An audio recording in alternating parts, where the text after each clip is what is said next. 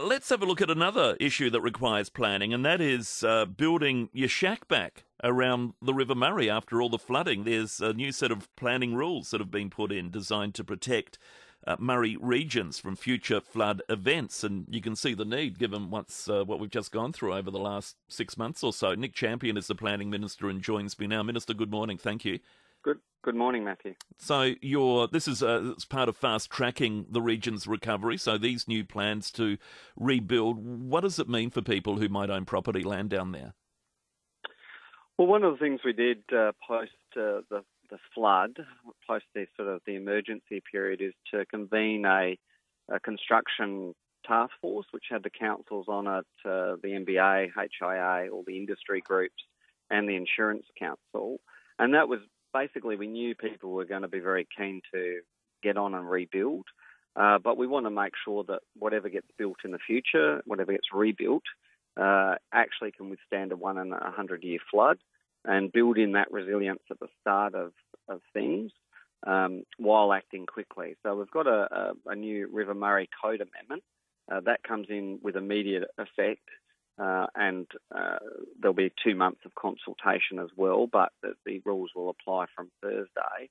And it just means that people can have some certainty when they go to make a new development application to rebuild their shack, that they can rebuild it in a way that is, can withstand a future flood event. Can they be built as close to what is, traditionally, I suppose, the water's edge, or do they need to move further back?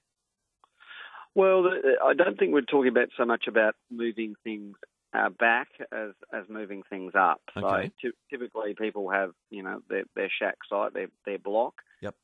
Sometimes it's freehold, sometimes it's leasehold. And really what we're doing is talking about lifting the finished floor, which is the bottom floor of the shack, up another half a metre in most cases to 3 metres.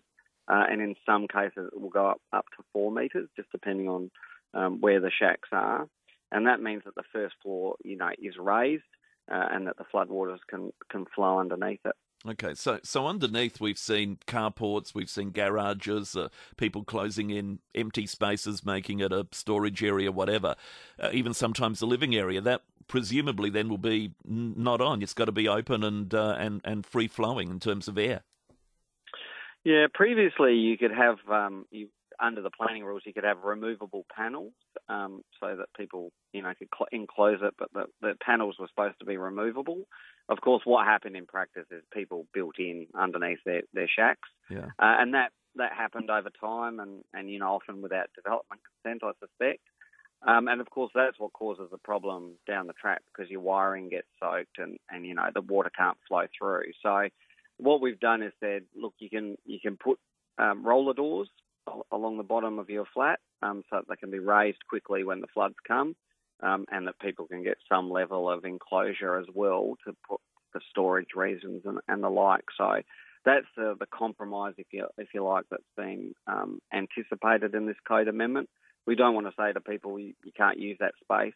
But what we do need to do is make sure that people don't put permanent enclosures in with wiring and plumbing and all the rest of it. Will it be all monitored a bit more closely than in the past, where, as you say, without planning approval, a lot of people would have done exactly what you've just said? So moving forward, council's going to be more onto that? Look, I can't speak for the councils, but I think individual shack owners do have to take responsibility. It's them who's, in the gun.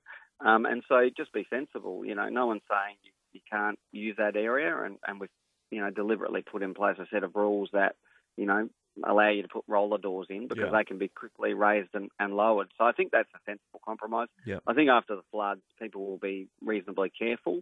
And, the ultimate sort of, if you like, the ultimate sort of incentive in this will be insurance. I think the Insurance Council of Australia really have looked to the state to provide this code amendment so that they can insure properties in the future. So, there'll be a heightened focus on these shacks with flood because of the most recent events. Yeah, absolutely. And I suppose too, if people break those planning codes, it might void their insurance ultimately.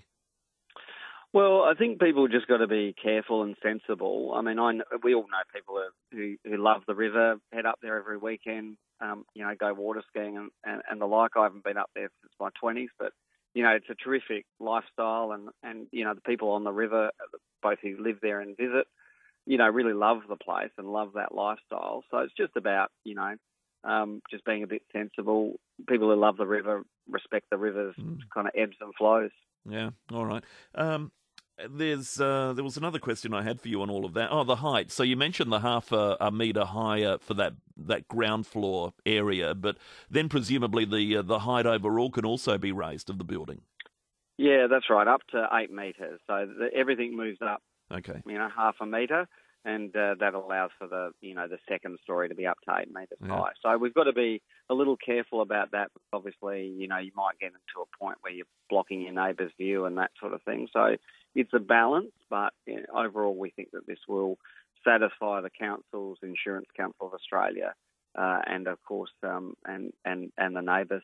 Is most of the clean-up over with now? Is it all mostly back to normal? No, I think it will go on for some time. Obviously, there's getting heavy machinery into, inundated properties can sometimes take quite a bit of time.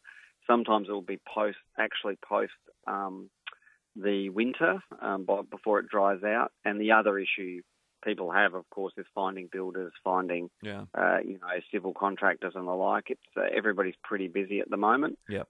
We have had for our building industry a profitless boom, so they've been very busy but haven't always had the resources, because of the increase in material costs.